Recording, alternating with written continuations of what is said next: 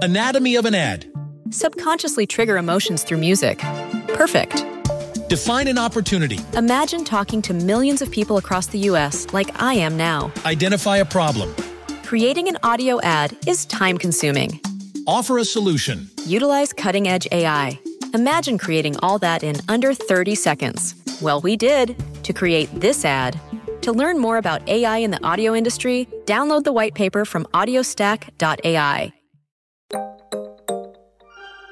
Welcome to Model Minorities. This is a show about work and life, told through the lens of what makes each of us different.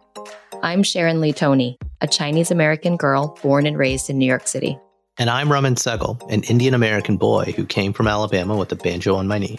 Through conversations with some really interesting people, we uncover the stories, perspectives, and often unspoken truths about how our guests uniquely experience the world. Basically what we're all thinking about, but probably not talking enough about. Whether you're black, white, brown, yellow, gay, straight, boy, girl, or anything in between. This is a show about all of you, for all of us.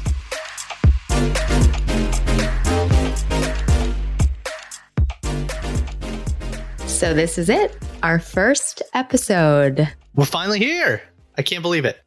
I know. But what's funny is that this isn't the first time we're recording this podcast. This is like... Oh my God, Sharon. I know. feel like we're talking to each other every day. My wife is like jealous. You are my new, and I'm not going to say my new husband because, you know, but you're definitely my podcast husband.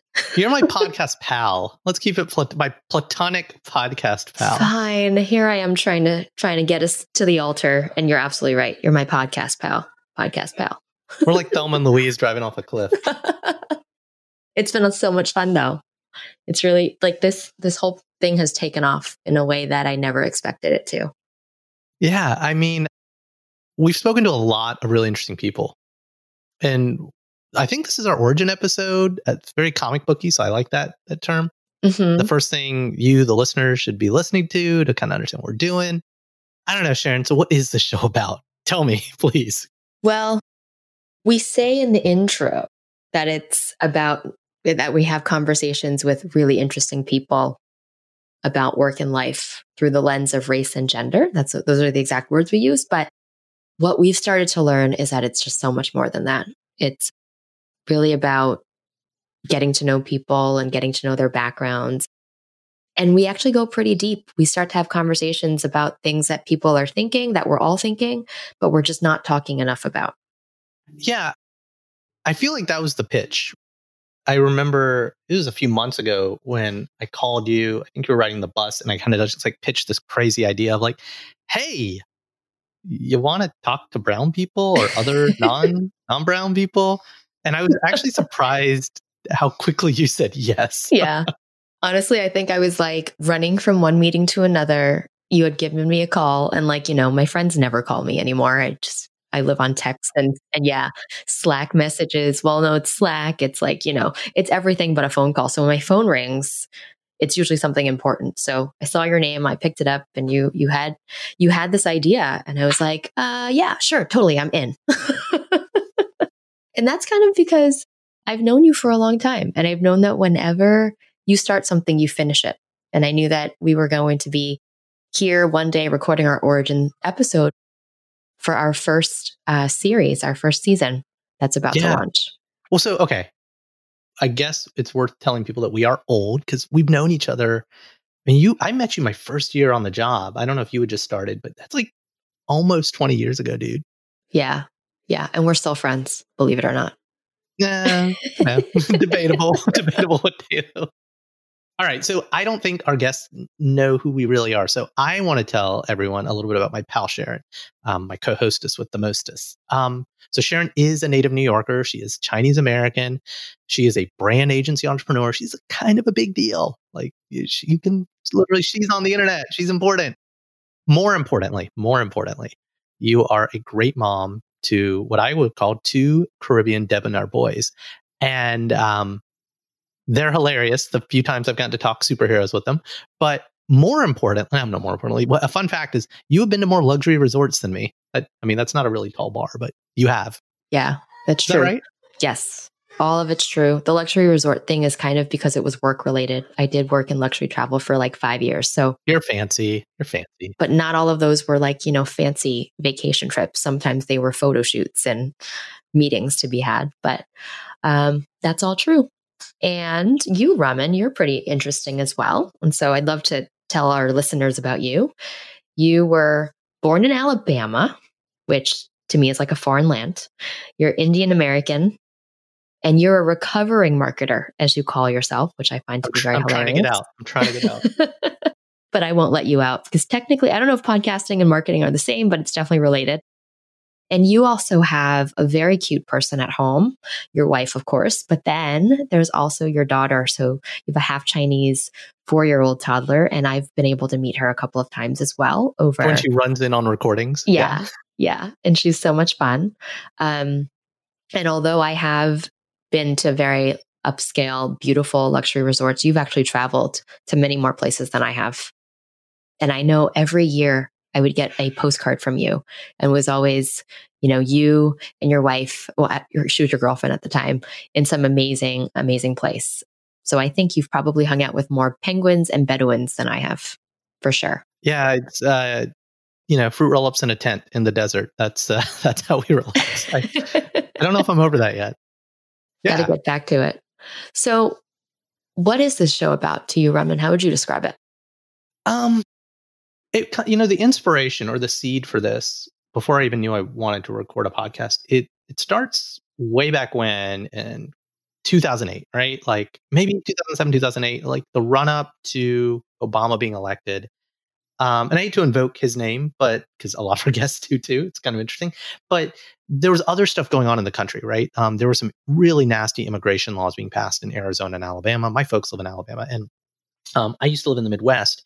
And I had this really, really close friend, and he's a little right of center, and back then I was left of center. I'm pretty further out more now. But we got into this debate about why does this matter or does this not? And he didn't think it mattered. And then I told him the story about my dad. I was like, look, this law, if my dad, a brown man in Alabama, he goes out to the gym and forgets his wallet, he doesn't get a ticket. He gets arrested. And Wow. when I told him that story, he was like, oh, I never thought about it from that perspective. Yeah. And that was the moment. That was like, okay, what solves these problems is conversations. It's understanding where other people are coming from. And some of the conversations we have with our guests, I hear stuff that make me pause and think about, oh man, as a male at work or as a brown person at work or whatever, it makes me think about other people's perspective. It creates like this empathy. Yeah. And that's what I'm going. That's what I want us to go for. That's what I want people to take away from listening to the show. Whatever color you are, whatever color or sexuality or gender that the guest is, I think if you hear someone else's truth, it makes you understand the world a little bit better. Yeah, I think one decision that you and I made in the beginning as we were coming up with the guest list was this shouldn't just be about Asians, even though you and I are both Asian. This shouldn't even just be about ethnic minority. This should be people who are approaching life with their own point of view and who have either overcome a scenario, who have encountered any kind of challenges, and not just like prejudice or anything like that, but just challenges, who have overcome things. And we sort of made a checkpoint that people had to be successful is what I called it. But I think what I'm learning is that, yes, everyone's successful who's on our show, but passionate about something. Yeah. It's like the idea of model minorities is like this weird term. I think that came up in the 80s, meant to pit, races against each other, frankly. If you look at the origins, and we debate with one of our guests about that, actually. There's a really good debate with a reporter about that. But the idea of a model, the word model is like, yeah, as my uncle used to say, if you're going to do something, just do it really well.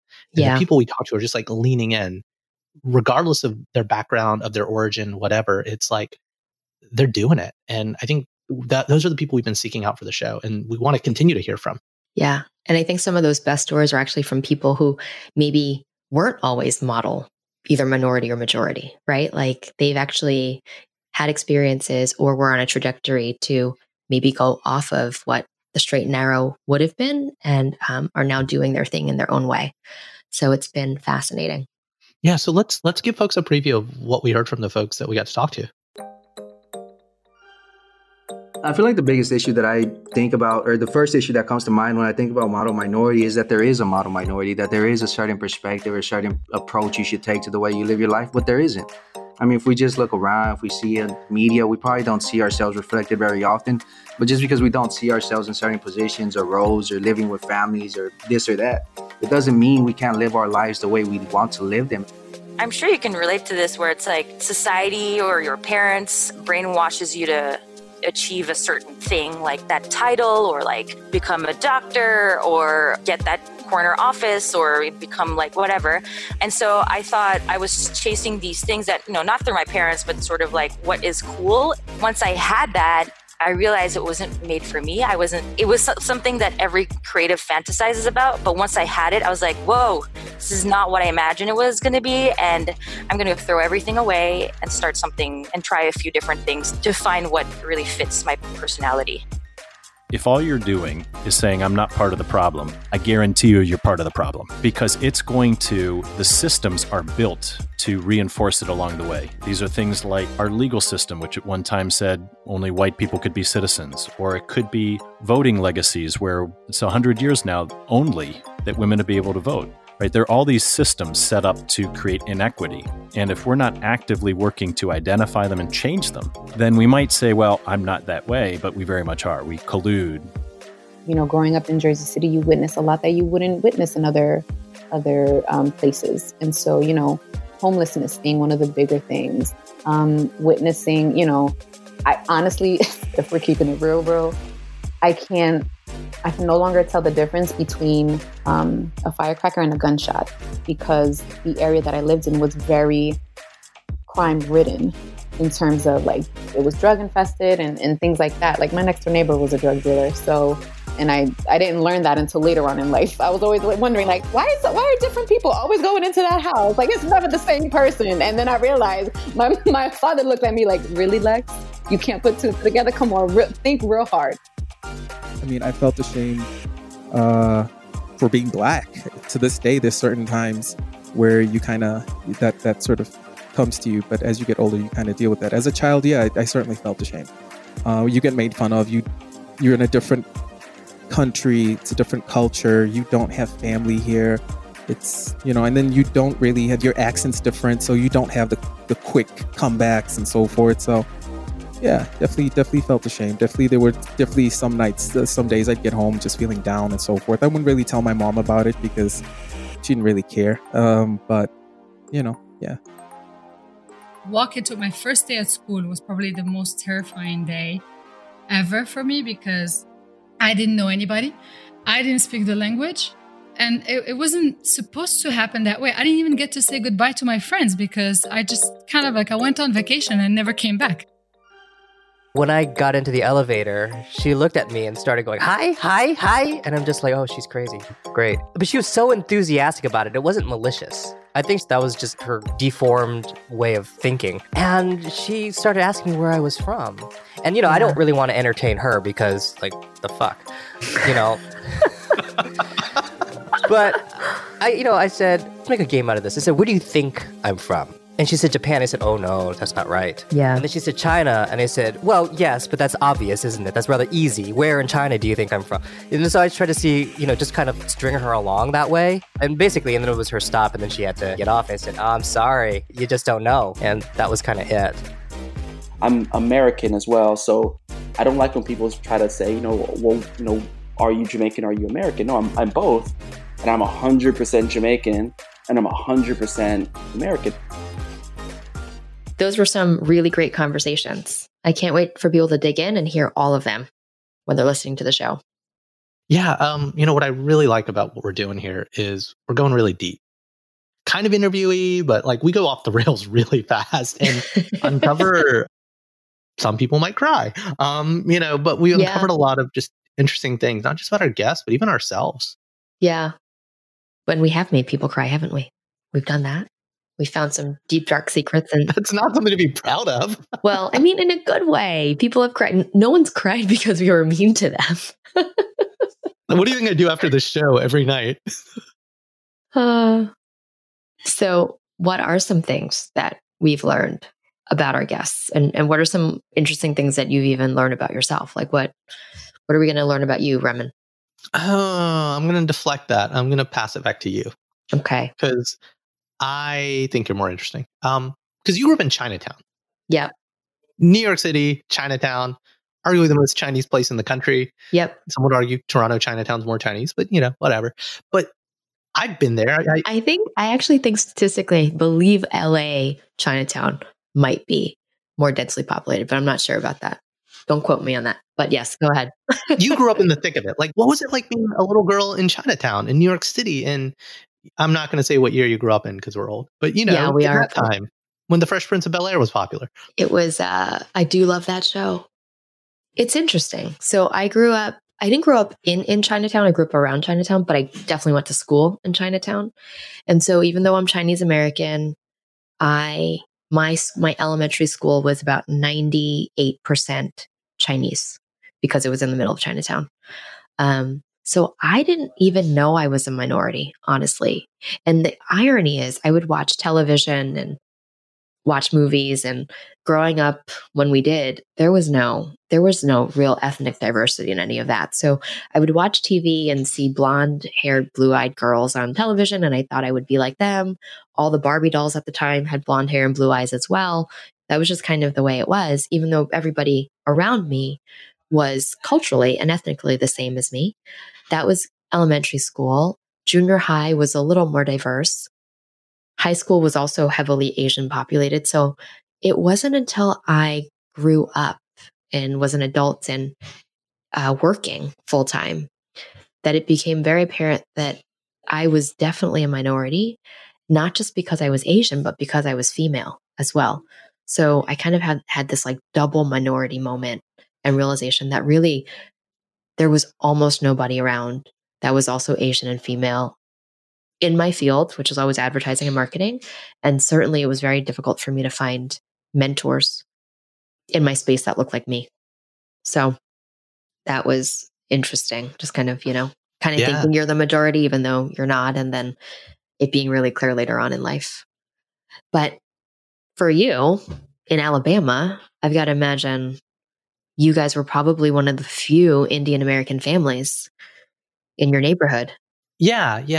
Believe it or not, there are pockets of really big Indian communities. The town I grew up in, not so much. There's actually another town in Alabama, Huntsville, because of like the defense industry, NASA, all that stuff.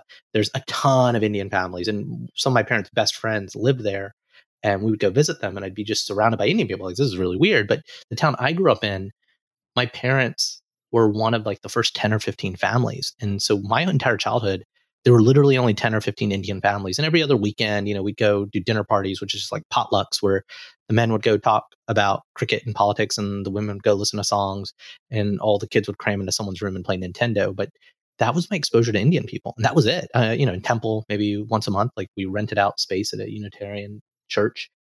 So I had an Indian identity, right? My parents listened to Indian music at home. We ate dal and rice almost every night. Yeah. But when you went to school, that was the world. And even like, I didn't grow up with a lot of Hindi and Punjabi because my parents, it's so important to acclimate and assimilate. And growing up in Alabama, like there's a lot of stereotypes. It was just the suburbs.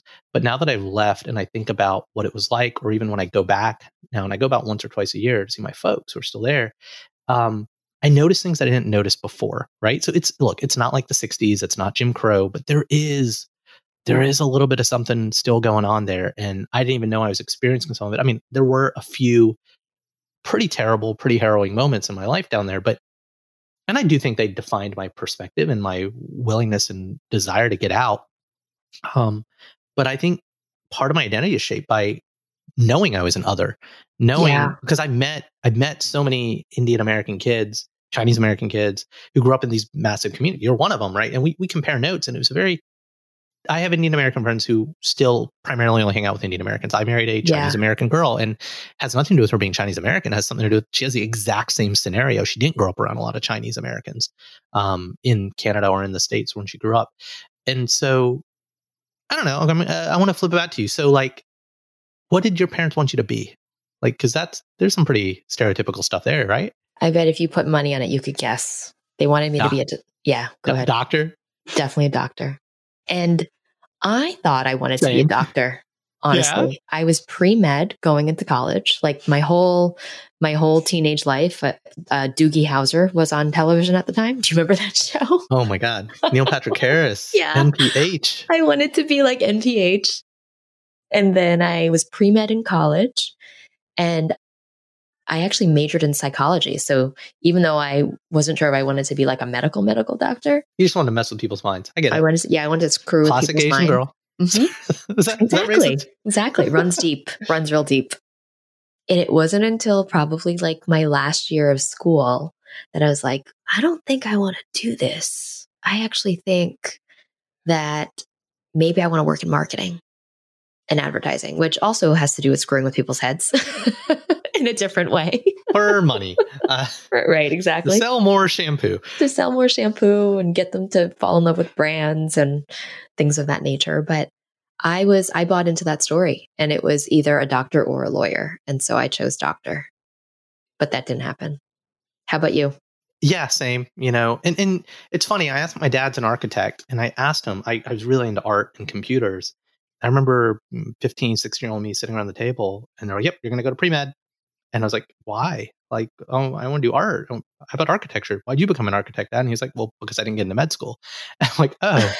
And so literally, I wound up doing engineering because I got a scholarship to do computer engineering. I was playing with computers, right? When I was, well, computers are going to be big. So I did that. But the whole way through, my dad was like, so getting ready for the MCAT? I'm like, no, I'm digging this engineering thing, like programming and whatever. But even that, I discovered as I was wrapping up like senior design, like I could make the A's, model minority stuff, right? I did really well, studied really hard. But I didn't love it like some of the kids I was going to school with. And so I kind of kicked the can down the road, traveled overseas a little bit, went back to business school because I didn't know what I wanted to do. Still thought I'd go be like a consultant because kind of, again, model minority sort of stuff.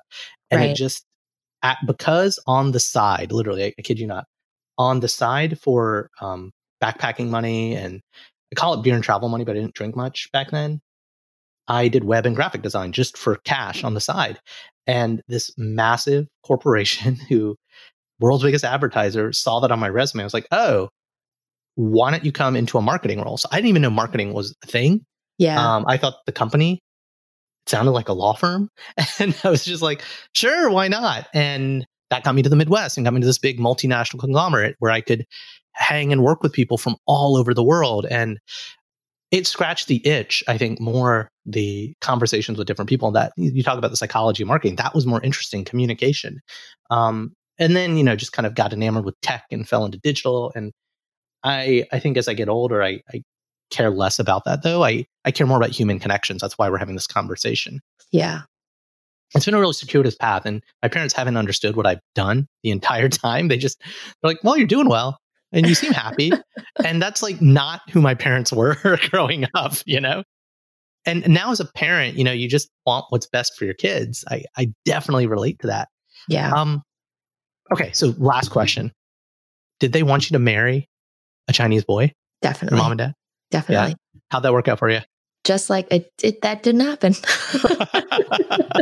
Well, it worked out. It worked out. Just no, it worked. It worked out better, actually. So, but just what's ironic about that is just like how I thought I wanted to be a doctor because my parents wanted me to be a doctor. I thought I wanted to marry a Chinese boy.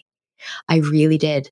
Up until I met my husband, who is not a Chinese man. He is a Caribbean American black male. I thought I was going to marry a Chinese guy. Like actually, right before I met my husband, I was dating around, meeting new people. And I had a set of criteria. And one of them was that this guy had to be Chinese.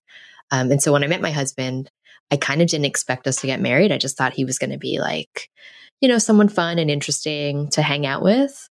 And then lo and behold, we fell in love and now we have 2 kids and we've been together for like 10 years. But that was a big thing. Wow. Telling my parents that I was dating a black guy, huge. Yeah, usually doesn't go for well with Asian parents. Did not at the beginning. Didn't go too well.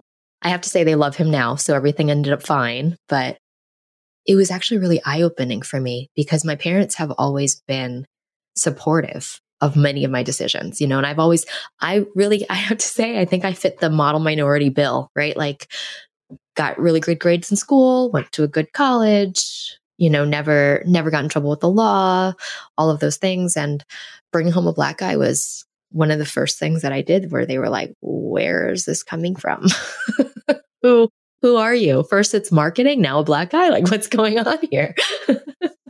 I think, to our parents' credit, and I think more about this now being a parent to a young kid, is you do have, I try literally to not have expectations of my kid other than just be a good person, work hard, perseverance, stuff like that. Mm-hmm. But back then, the way our parents came over, or the way our parents survived, was there was a path, there was a set of things that had a higher probability of success. Just leave it at that, right? Yeah. And so they set that expectation but as our parents have been confronted with a different set of decisions that their children like us have made, they're like, well, we taught you well, you're making a sound decision. I just don't understand it, but I accept it. And I can't say that about all my friends' parents. Like, some have been more conservative about their reaction to the different decision. Mm-hmm. Yeah. It's And how about you? How's your Indian wife doing? Yeah. She's making me a chapati right now. I dated Indian girls. I thought, like you, I thought I wanted to date an Indian girl. I thought, yeah, that's who I'm going to marry. And some of those ones, I was like, yeah. And if anything has taught me that it's all about who you actually are inside more than the color of your skin, right? Right. Like, yep. The Indian girls didn't work out. I'm just going to say it, but look, white girls didn't work out either. And I didn't marry my wife because I had a thing for a Chinese girl. I had a thing for the girl that I met and that I became friends with. Right. And we have a lot of the same upbringings of the way our parents came over. A little bit of like fleeing persecution. My mom was, born in Africa, Indian born in Africa, raised in England. And my wife's mom was Chinese, born in Jamaica, and fled because it got really dangerous in the Caribbean for Chinese people. And so we have a similar story. And I think that story isn't what ties us together. It's the sensibilities that came out of the story from our parents, right? Yeah. Of being an other, not growing up around a lot of Indian people or a lot of Chinese people. And it just works, Yeah. So yeah, I think same for me. I think a few things. One is my husband's parents are immigrants. So a lot of those same, like you're saying, the same sensibilities, the generational thing. Yeah. Generational thing, but also sacrificing for your children, right? Making sure that they're well educated, leveraging that for better opportunities. Those are all things that my in-laws believed in and that they instilled in their own children. And so my husband comes to our partnership with that exact same belief. And it's really kind of astounding to me sometimes because I would expect that there would be more differences between us just because of our cultural backgrounds. But instead, I think marrying someone outside of the race and marrying someone who does come from a different culture has made me realize how connected we are and how much in common we have. And I think now being a parent and raising children in a mixed race household and kind of passing down those same values and beliefs has also kind of empowered that realization that deep down inside, we all are so connected and all are the same. And that's sort of the premise of our show, isn't it? So, well, do we need to do the show? I feel like we just solved everything. Yeah, I think we have. We have. We're good. So I think it's time for speed round now. We typically do this thing called speed round at the end of all our episodes with our really important model minority guests. And I like to think you got to know Sharon and I a little bit more now. So one of the first things I don't want to do this because it kind of telegraphs to all of our guests what they're going to be. But Sharon. Yes, running. Tell me something about you that no one else knows. Oh, that no one else knows. No. How about that people are surprised to hear from you about that you do? I don't know why this came to mind first. This is not who I am anymore. But when I was in my middle school years, I used to shoplift for fun. What? You are no longer a model minority. You're out of the club. I'm sorry. At all. I'm actually anti model minority. And it was nothing big. Like I wasn't taking DVD players or whatever was the most expensive thing back in the day. But it was like little stuff like lip gloss or, and more for the fun of it, being able to get away with it. than to actually steal something expensive. Tell me something you've stolen. So lip gloss. Give me another one. What's the best get? What's the best get that you got? I kind of used to just have a thing. Like I used to go into the body shop and literally just take like makeup out of there. Like just like literally like lip gloss or like maybe some like nail polish stuff. But when you're 13, that's kind of what you want. And so I didn't really have an interest in anything else. However you get your kick, Sharon. Exactly. Now you know. Now you know who I really am. I'm so disappointed. Ready? I'm so wait. Do I get to answer that one? In me. Oh yeah, you want to? Yeah. You want to ask? Yeah, answer the thing. Sharon, I was totally being an Indian parent to you. That's why I was being disappointed. I was judging you with my eyes. Exactly. Feel it across the sound waves. So what? I have to reveal something? Yes. What's one thing about you that no one expects? I mean, the first one that came to me, obviously you know me, and I have a spreadsheet for everything. Oh my God. Yeah, you do. That's true. But see, people know that about you. No, they don't know. My friends know that. Our listeners don't. No, but I told you something that even my friends don't know about me. I mean, that's like, I don't go around saying, guess what? I used to shoplift when I was in 8th grade. It sucks to be you, Sharon. Here's the thing. I'm like such an open book about everything. I don't. I'm going to mention something. I got one. I hate Cal Pen. I hate Cal Pen. You do? That's shocking. Sorry, brother. You can't come on the show, or you got to prove me wrong. No, I don't know what it is. I think we're all allowed the same way. You have like with your spouse or your partner, the person like if you got to sleep with them, you could. Like I have that about people I hate. Like there's just people I unconditionally hate, and I don't know why. I'm a bad person, and I'm a good person, but it's like that's like the piece of darkness. There's like 3 people in this world. I'm not going to say who the other 2 are. Save that for another podcast, another pandemic podcast. But I don't like Cal Penn, and I should. He worked for Obama. I love Obama. Yeah, you really should. No, I can't. I won't. I Okay. hate him. That's Cal fair. Penn. Come on the show, fair. Cal. Come on the show, Cal. Yeah, he won't anymore. Come on. I don't expect him to.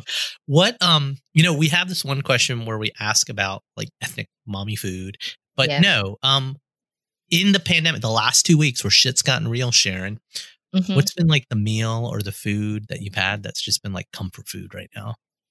You actually ate it. You actually ate it. You actually got to eat it. I ate it. Well, this is one that I ate and I made, which is rare because I don't do a lot of cooking anymore. But over the weekend, I had some time. I decided I wasn't going to do as much work as I usually do.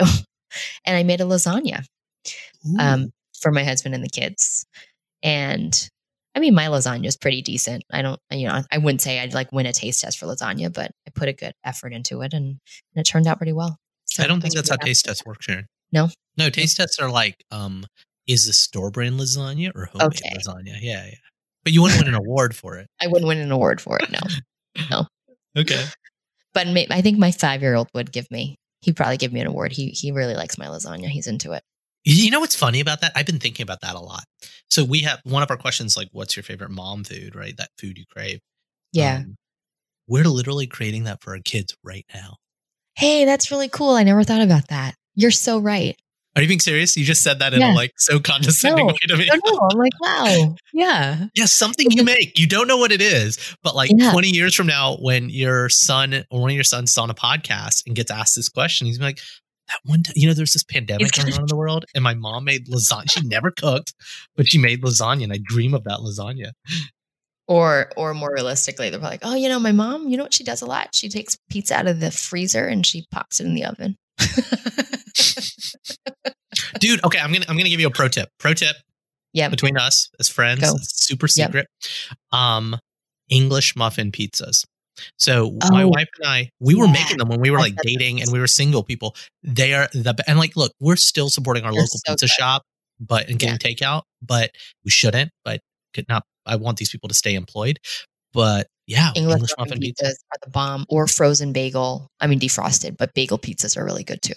There's a company, they're called Bagel Bites. It's got probably the second most addictive song after the Cars for Kids song. Pizza in the morning, pizza in the evening, pizza for supper time. Oh yeah, when you can eat bagels, you can eat them anytime. Don't know why I know that song. It's in my subconscious. Can I just say, and they'll never sponsor us now, but I hate Bagel Bites. I think they taste like crap. it's so much better when you make it yourself. Yeah. All right. So So much here's how, there's like two ways I know, even though I don't live in the city like you cool people who pay far too much rent.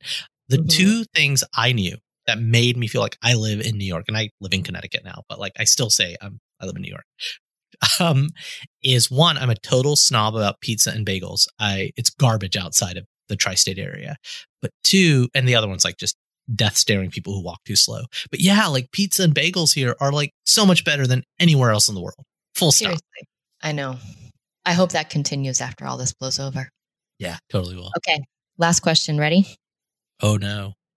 What does being a model minority mean for you? Oh, why'd you have to? I just wanted to talk about food. It was easier. It's like so. I actually researched the term when we came up for the name of our show, and it was around the Reagan era. It came out as kind of a way to divide the races of the good ones, the Asians versus the Indian, or sorry, the Asians versus Hispanics or blacks or whatever. I can say that. Can I say that? Yeah, I can say that. My brother-in-law's black. I can say that. My podcast co-host's husband is black. Can I say that? That's like when someone's like, "Oh yeah, I have one Chinese friend." I'm like, "Oh, that means you know everything about us, right?" Yeah, clearly. We've talked about this, right? Like in terms of like guests, and like we have like white male guests. Yeah. It's about rejecting what the world expects of you. Hey, you're Indian, you don't have to be good at math. Mhm. You can be a screenwriter. It's like my late uncle, Uncle Joe. I have an Uncle Joe. He used to tell his kids, and he told me and my older sister, like, do whatever you want in this world, just do it well. And yeah, like I'm not saying, hey, go chase your passion and be like a Broadway singer.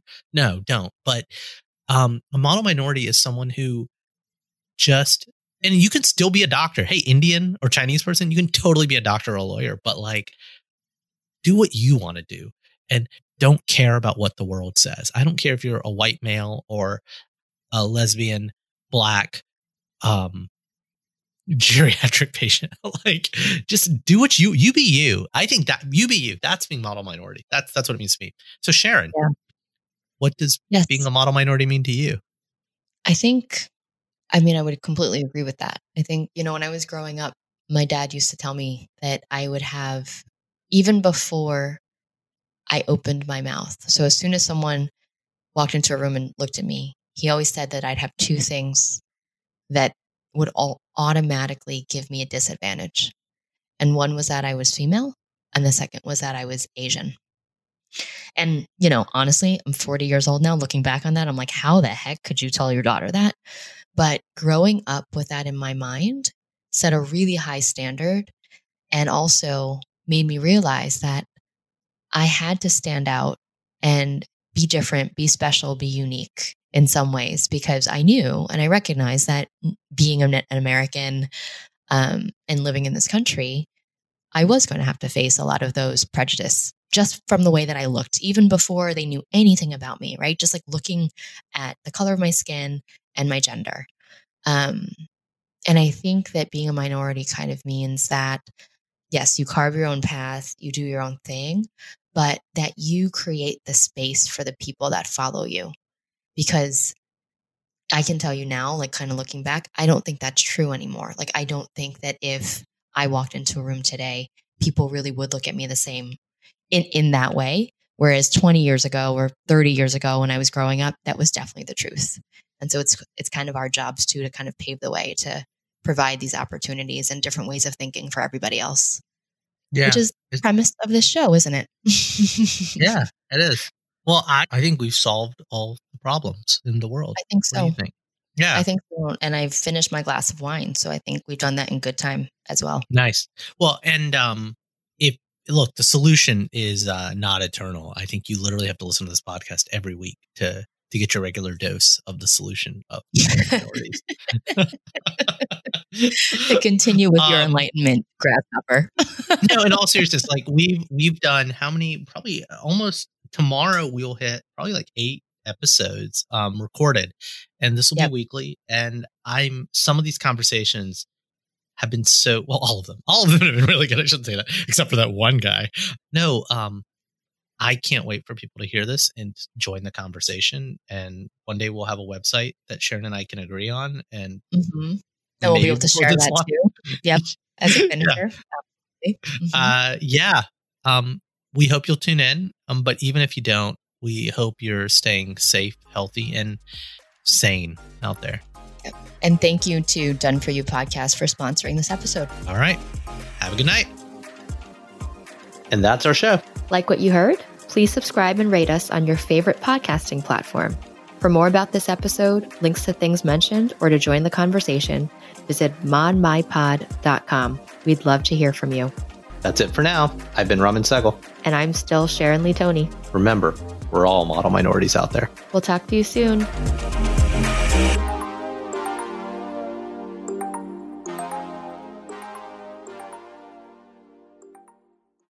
Anatomy of an ad. Subconsciously trigger emotions through music. Perfect. Define an opportunity. Imagine talking to millions of people across the U.S. like I am now. Identify a problem. Creating an audio ad is time-consuming. Offer a solution. Utilize cutting-edge AI. Imagine creating all that in under 30 seconds. Well, we did to create this ad. To learn more about AI in the audio industry, download the white paper from audiostack.ai.